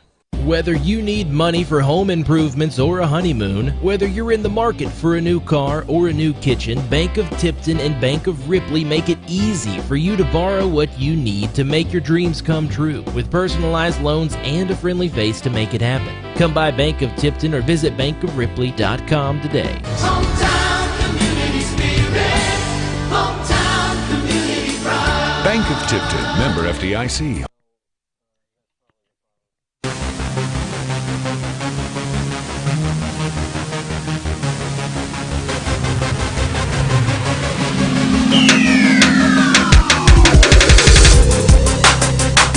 You're listening to Adam and Chad. And boom goes the dynamite. On US 51 Country, 93.5 FM. And welcome back in, Adam and Chad, US 51 Country. Facebook Live, joining us now from Ritter Tubetown and MyFantasySportsTalk.com. It is Brandon Reed. Brandon, thanks for joining us. Thanks for putting up with our phone situation. I've got the trusty iPhone back out, and so shout out to Apple for making this call possible. No problem. It happens. It happens. There was major phone issues around this area today. I'm not sure if it was just limited to us here in Northeast Arkansas, but major, just all carrier issues as far as I know. We really ran into it today. So, I don't know, maybe it was like 4 or 5 days of just straight ugly rain. Maybe that had something It could have something to do with it. It finally broke through. Yeah, it could absolutely have something to do with it. Brandon. So, y'all braved the rain in the Tigers game the other night? Well, I mean, you know, we sit in the press box, so it's kind of... Yeah, sort of, I guess. I don't know if you can call it brave. But yeah, we were there, and now a lot of fans stuck it out in the rain. It ended up being a close game when it shouldn't have been. It was kind of... I don't know. It was crazy and frustrating all at the same time. Really frustrating just because you see how much the rain changes this team. They're just not able to do the things they want to do in the rain. Yeah, it seems obvious, you know. I was talking to Adam. I was talking to Adam and I said, I think every Mike Norvell loss it's been at least overcast. Like, if I can remember back, and so I was trying to remember, but last year, Iowa State, if I remember correctly, that entire game was overcast. And then I know the UCF regular season game was in the rain. So I think the UCF championship game was the weather was fine. But yeah, it just seems like they're just a different team when that happens. A lot of teams are like that. It throws you off, or I don't know. It's and even in the pros, it happens in the pros too. But I heard you guys earlier in the earlier segment too, talking about Tubby Smith and Josh Pastner and just the football program when you were talking about the Tennessee Vols. And I guess you and I are probably one of the only ones that kind of see this the same way, because I got killed by Tigers fans. And don't get me wrong, Penny is the future. I am so happy Penny is here. Penny should be the head coach of the Tigers. Hopefully for the next 20 to 30 years, if he wants the job, he should be an icon. And what he's done to flip the roster and flip this whole town about Tiger basketball is just incredible. And of course, I could see it coming. But I completely agree with what you were saying. And I won't mention the names of the family. But yeah, if you got knuckleheads and they've been proven to be knuckleheads, then clean that up. I'm not sacrificing wins and losses. And this is where I disagree with a lot of the other Memphis media who you probably know, who are just all on the opposite side of this. Right, yeah, absolutely. No, I'm standing up for something that I believe in here, and I completely believe you have knuckleheads on the team, and when it's a family environment, they can completely take over the locker room.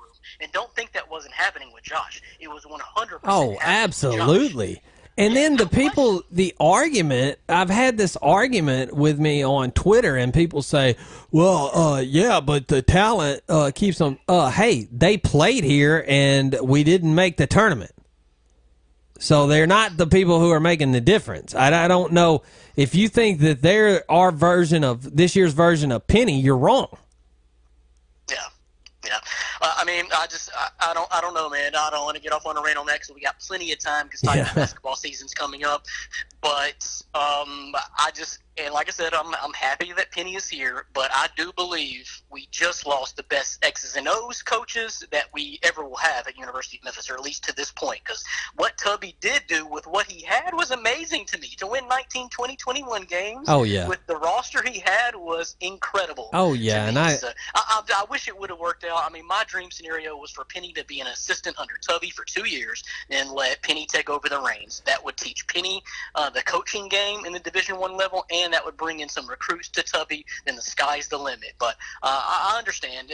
Tubby was kind of an outsider and seen as that, and even didn't help his own cause in a lot of ways. No, I mean, he wasn't media friendly, which is what's hurt him in a lot of places. But Tiger basketball, though, as you said, and I'll throw this plug in there real quick because we just found this out today, is that they will be broadcasting Memphis Madness on October the 3rd? Is it the 3rd?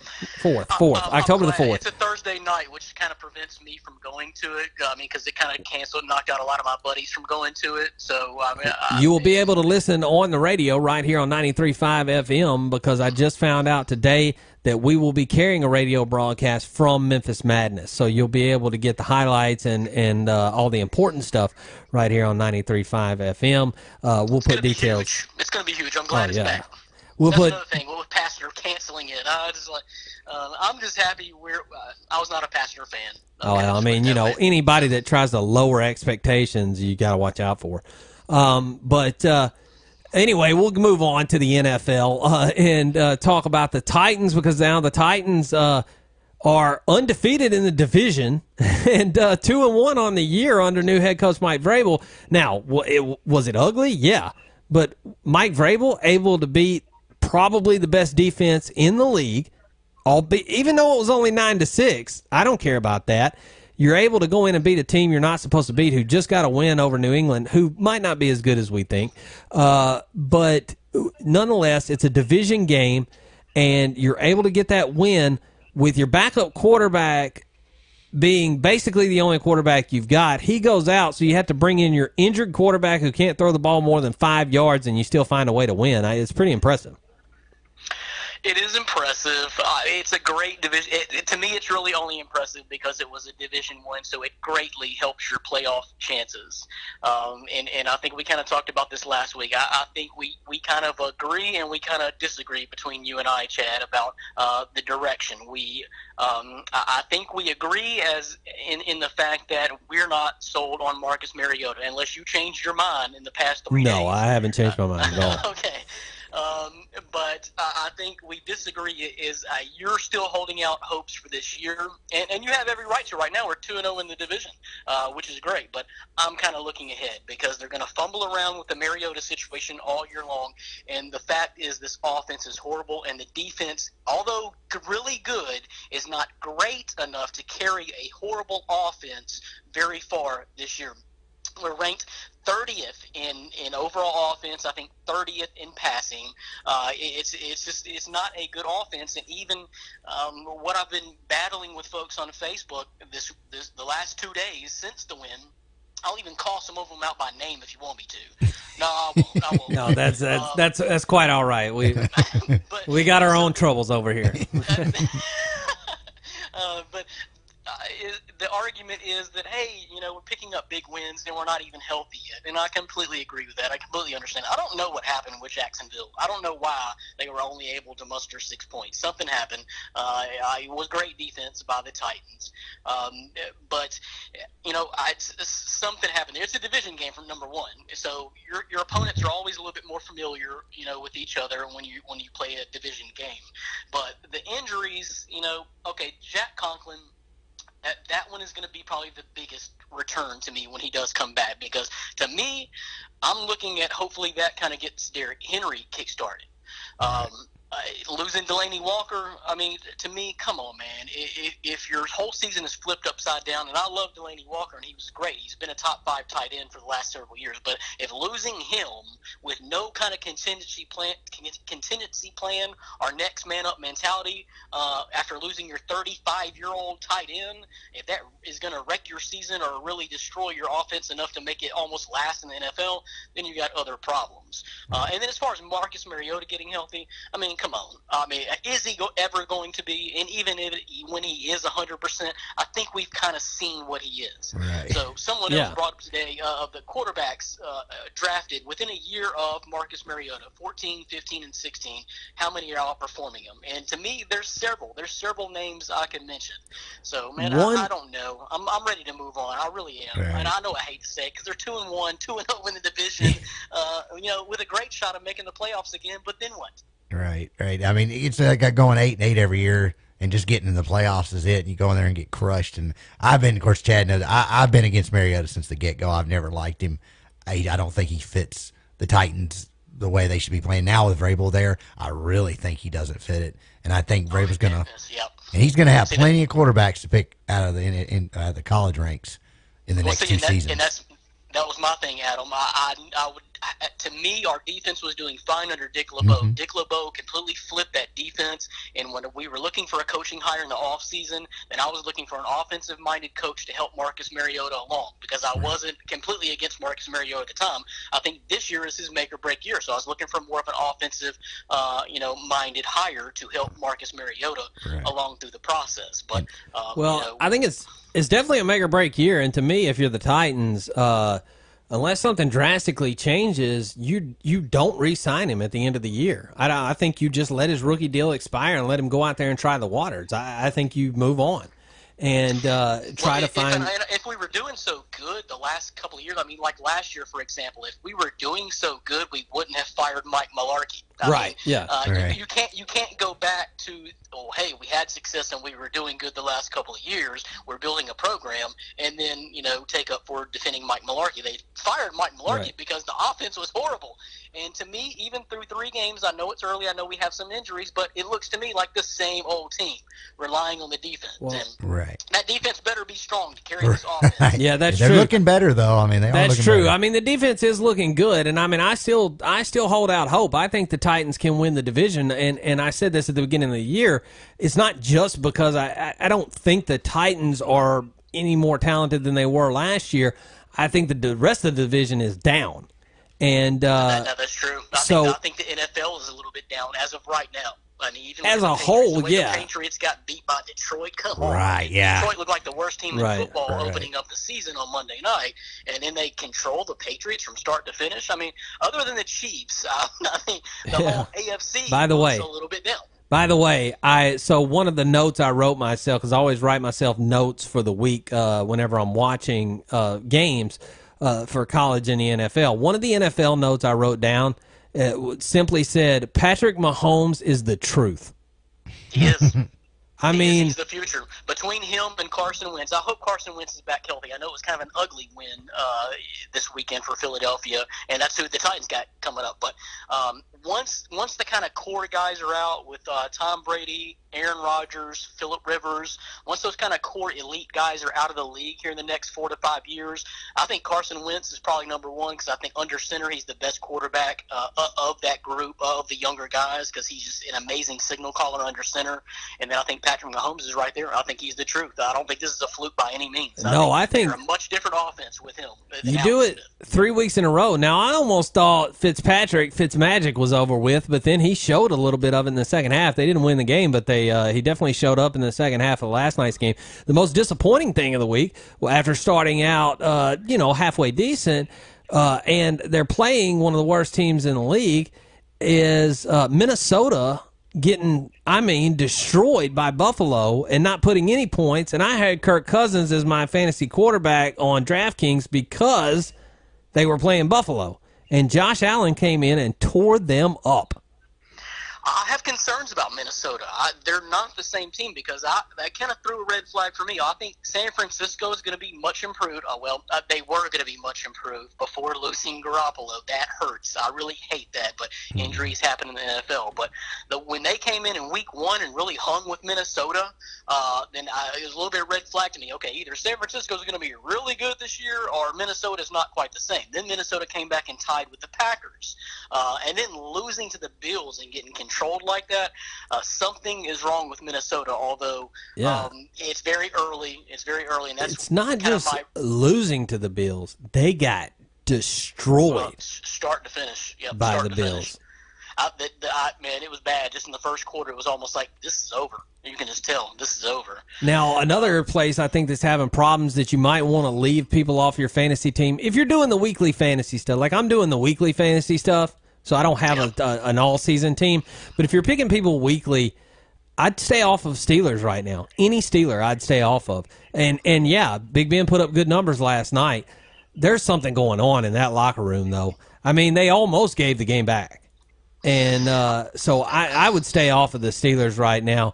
The Le'Veon Bell situation, I think Mike Tomlin doesn't really have control. I actually don't think Mike Tomlin is liked by about half of the team. And so, at least it seems like it from the things they say in public. And so it's one of those rare situations. You don't see it a lot in the NFL other than with maybe Dallas, but there's not a lot of team discipline, and there's not a lot of, let's keep our business in the locker room with that team.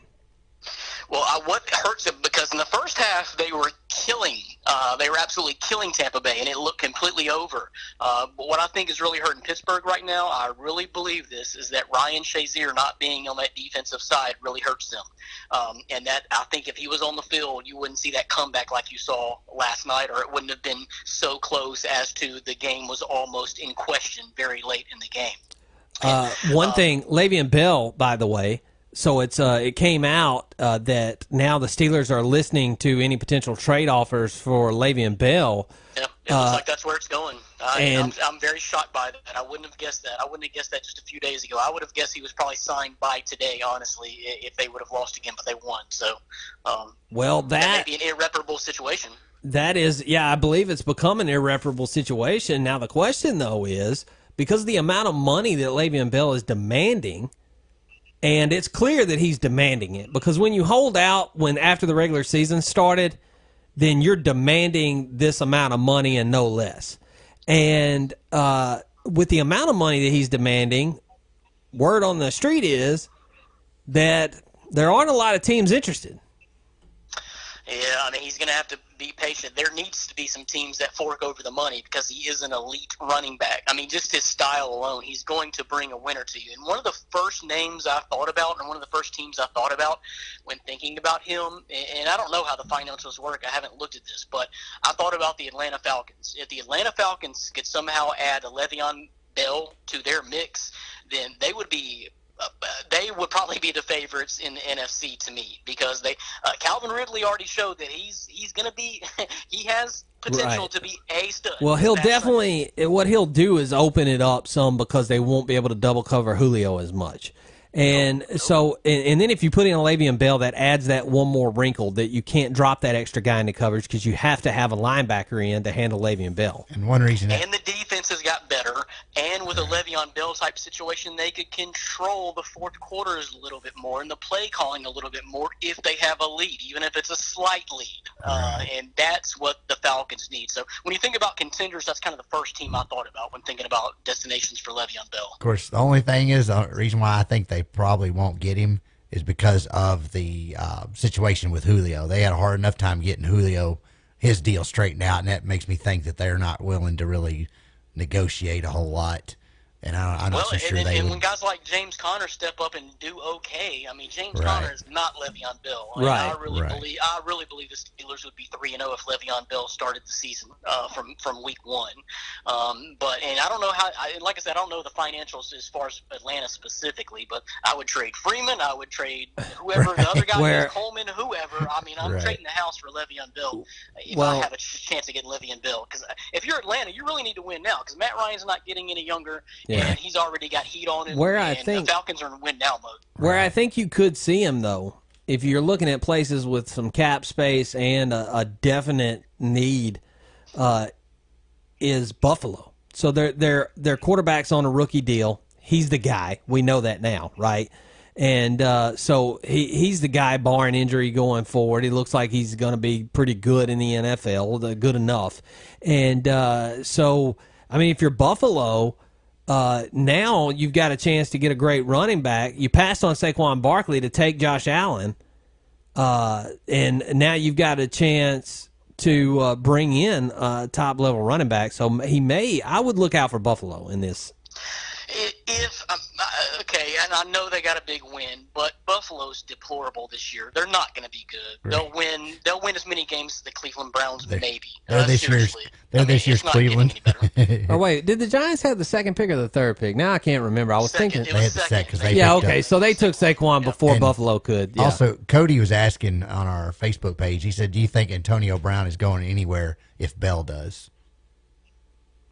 Well, and I also saw Cody Pace as well comment about Mac and talking about the Mac situation in Oakland. And so this would be my advice to Pittsburgh. I think you've almost already screwed this up, because Oakland really screwed it up. Khalil Mack's the best defensive player in the league right now. No doubt. It doesn't take a genius to watch football and notice that. So Oakland may have even cost their season by not keeping Mac. Pittsburgh don't do the same thing, because honestly, Big Ben's not getting any younger. He has also even threatened retiring before last season started, so his days are numbered. And your franchise is about this close to flipping upside down on its head. So I would have paid him. I would have paid him and had him in week one.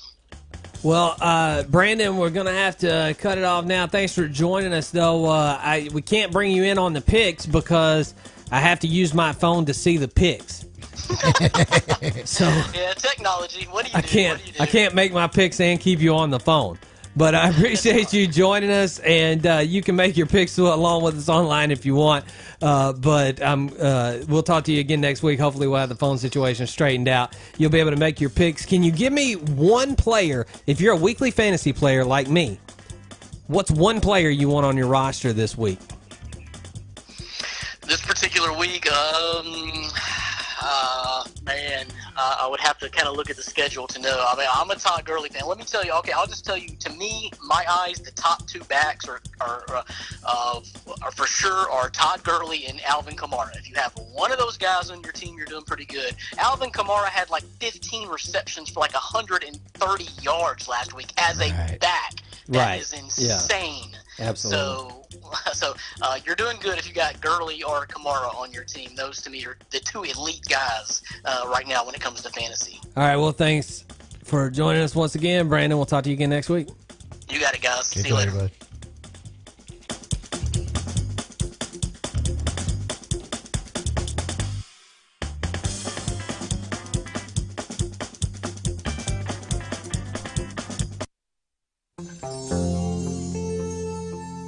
Maley Yarbrough Funeral Home has proudly served families from Tipton and its surrounding counties in their times of need for generations. In fact, Houston Moss is their third-generation funeral director. Like his uncle and grandfather before him, Houston will explain all the different options available to your family. Whether you're planning an unexpected funeral or pre-planning your own, trust Maley Yarbrough Funeral Home to make the process as easy as possible.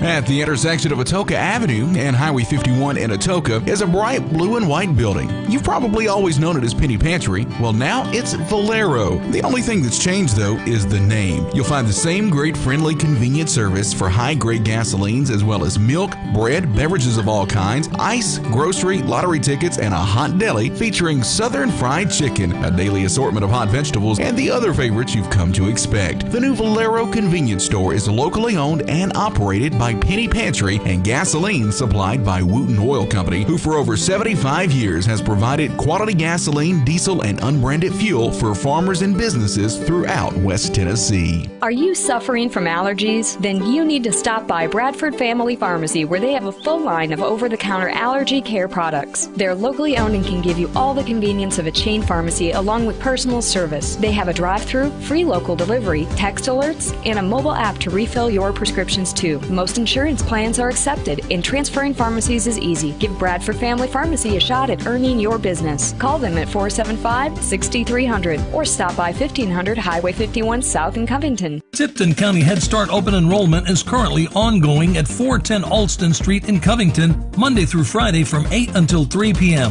The following documentation will be needed to complete your child's application: proof of child's age, TennCare or insurance card, name, address, and phone number of at least 3 emergency contacts, and proof of income. Children with disabilities are encouraged to apply. We will take applications from pregnant women and children from birth to 3 years of age. Northwest Tennessee EDC requires no fees to participate. If you have questions, contact Patricia Mason, Kathy Crook, or Center Coordinator Bev Roberts at 901-476-7488. That perfect drive right down the field is usually a balance of runs and passes.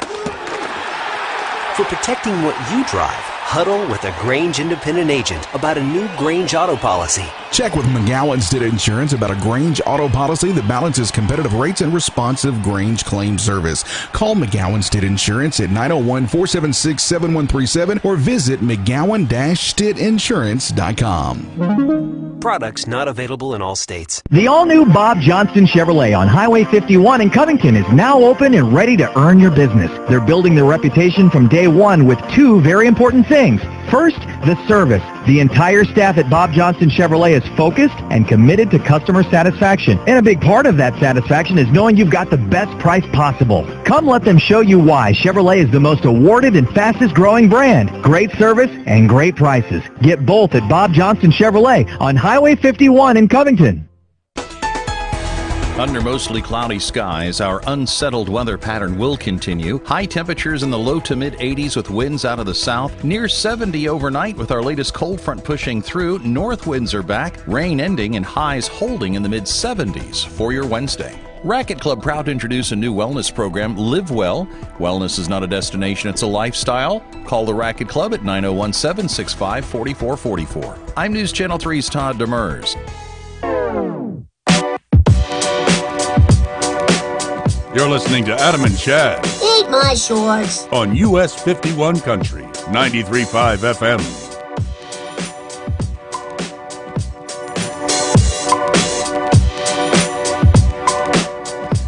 Welcome back. Final segment, Adam and Chad, US 51 Country 93.5 FM, the US 51 Country mobile app, Facebook Live.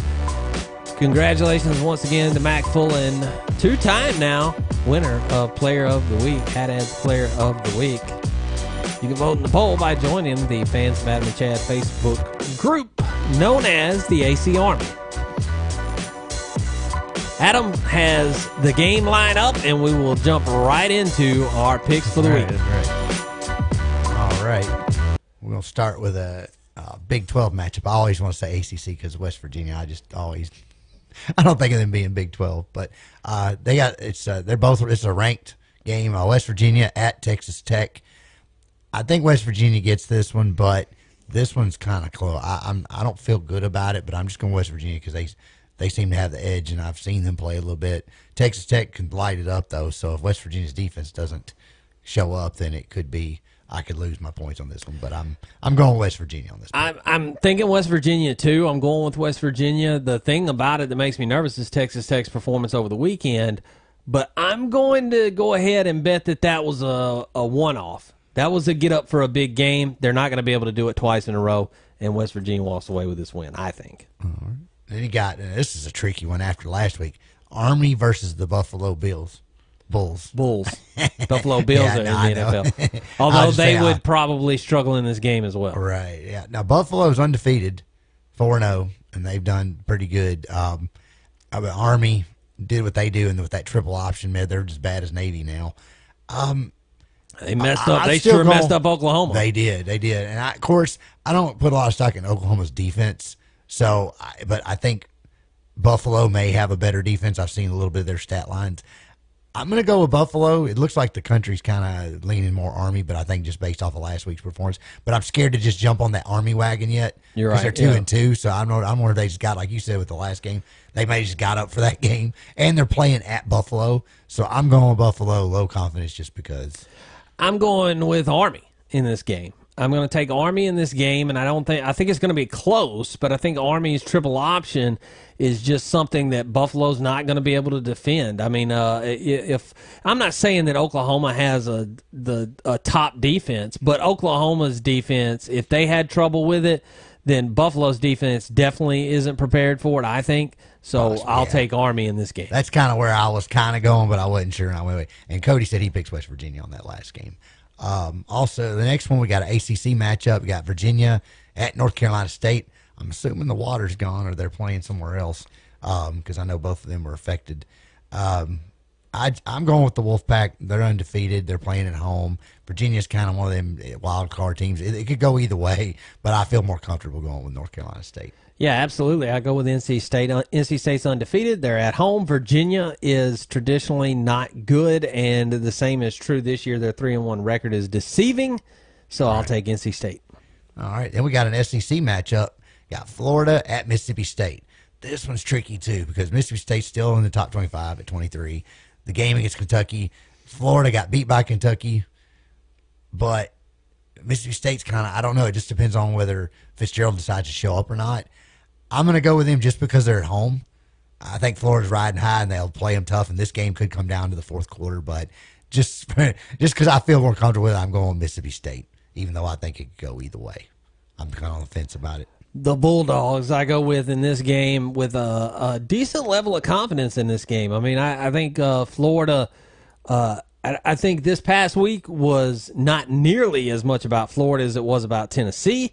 And I think Florida wanted to come back from an embarrassing loss, what they consider an embarrassing loss to Kentucky, although Kentucky is better than a lot of people think. But I think that in this case, they have to go to Mississippi State. They're on the road second week in a row.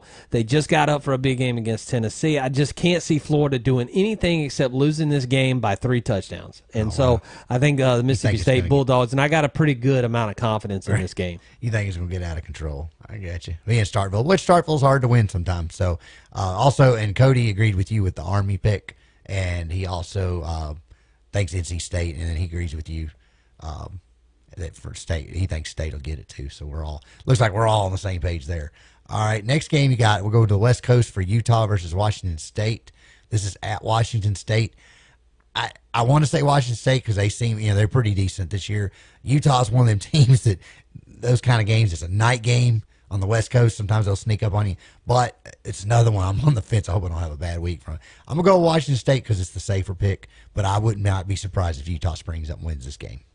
Yeah, I'm going with the Cougars too, simply because they're at home, and I don't trust Utah. I just don't. Yeah, you really can't I mean, trust I really don't trust them. They are too up and down for me. Washington State has been what they are all year, so I'm going with Washington State in this one. It'll probably be a decent game, but I'm going to go with Washington State to get the win. On the Pac-12 matchup. All right, now we're going from the Pac-12 to the Big 12. Got Iowa State at TCU. This one's at TCU, but man, the way TCU's been playing, and Iowa State, they're going to spring one on somebody, and it hadn't happened yet, but they almost got one. Was it Oklahoma? They almost got. I can't remember which game it was now, but they've pulled. I'm going with Iowa State just because most everybody's going with TCU. This is going to be my one confidence. I'm just going with it for. I think TCU should win this game, but I feel like Iowa State could just be. This could be their one little lick they get in there. I'm let me tell you something. With a lot of reservation, I'm going with TCU. Now, I think it's a scary game. It is a scary game. I think Iowa State could very well win this game. It's hard. Here's the thing about it. It's hard for me to see TCU turning in performances 2 weeks in a row like that. And it's hard for me to see TCU losing to an Iowa State at home. But it's also hard for me to see Iowa State starting out 1-3. So this is a difficult game to pick. I think it's going to be really close, but I'll go with the Horned Frogs. But, man, I'm not very confident in the pick. And Cody had said in the last one, Washington State only because they're home, and he agrees with you. He thinks TCU bounces back on this one. So I think he seems more confident than you are. You're kind of like me. I'm like, yeah. But I'm going Iowa State just for the whole shock pick there. But now next we got, the big one, Stanford at Notre Dame. This one they're playing in South Bend. It's going to be a night game on NBC. Both undefeated. Yeah. I think Stanford gets I think Notre Dame finally gets exposed. I think, they found their quarterback. This new quarterback's going to bring another dimension, and they are going to be better than they've been because he did play very well. But I think it's too little too late. I think Stanford wins this game by like a touchdown. I don't think Stanford rolls them or nothing. But. It doesn't matter what you think.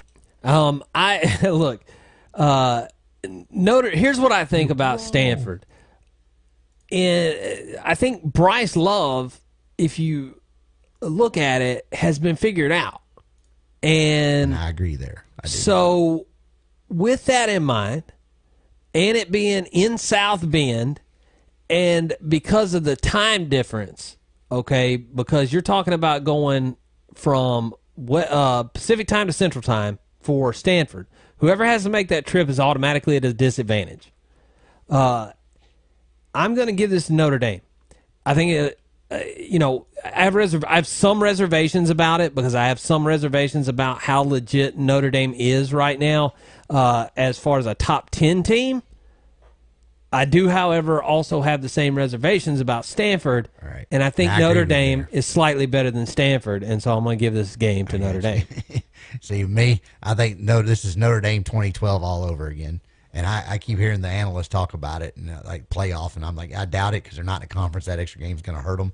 But I hope if it happens, please play them against Alabama. If Alabama gets in there 1-4, I would love to see that game over again because I know exactly what's going to happen.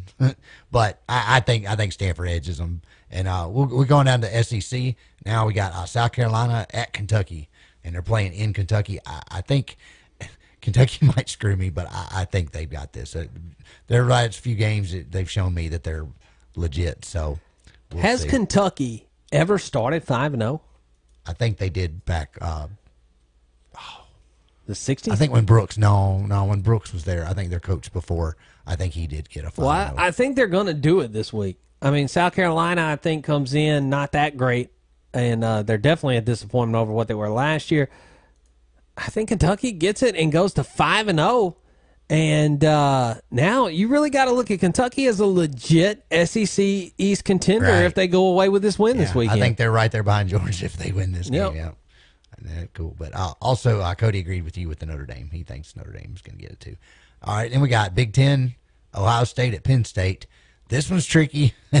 I don't care about Urban being back and all that garbage. And they're playing in Happy Valley. So I think Penn State's going to give them a run. But I know if I go against Ohio State, Urban will screw me somehow, and I'll lose. So I'm going very low confidence, and I'm going to give Ohio State the nod. As much as it kills me, I learned not to go with how I feel about a certain team. I'm going with on the field. I think their quarterback at Ohio State. Well, you are better to use your sports knowledge and intuition than using just because you don't like a team. Because when you're making picks, it's about trying to make the right pick, and you made the right one, I think, right there. Because Ohio State, I think it does matter that Urban Meyer's back. The fact that they've remained undefeated without him, I didn't expect. Now, when he comes back, though, I think it's in a big way. And so I think Penn State, and I've seen Penn State struggle with subpar teams more than once this year. So I think Ohio State comes up with this one. And I don't think it's some kind of like rout in the beginning. I think it's just going to be one of those things where in the fourth quarter, you look up at the scoreboard and you go, wow, how did it get to be that big a gap? Right. I think it's just one of those things where the game grinds out, and each quarter Ohio State outscores them by 7 or outscores them by 10, and suddenly they're up by 3 scores before you even realize, and you feel like it's been a close game, but Ohio State's actually running away with it. I think that's what you're going to find. Penn State gets exposed. I think that's what you're going to get in this game. Gotcha. And then also Cody said he thinks Kentucky and Penn State only because he doesn't like Meyer, so he don't care about that. He said, "I'm going. I kind of want to do that, but I know it'll get me, so I'm not going to do it." Then a nice game. It's West Coast BYU versus Washington Huskies. They're playing in Washington. BYU's look decent, but I don't trust them, and I think Peterson's. They know they got to win this game, so I'm going with Washington on that one. Yeah, they're not real. BYU, they're not for real. That right there is. Yeah, they're posing. It's not. Well, it just looks better than it does. They sit over there as an independent, and they want the same respect Notre Dame gets. They're not going to get it, especially not out of me. And I just don't. They're not nearly as good as you think. So yeah, Washington handles their business effectively against BYU and exposes what's going on there for sure. Yeah, BYU going down. All right, for Adam Craig and everybody else here at the Grace Broadcasting Studios, thanks for joining us. Be back next week. I'm Chad Gatlin. See ya.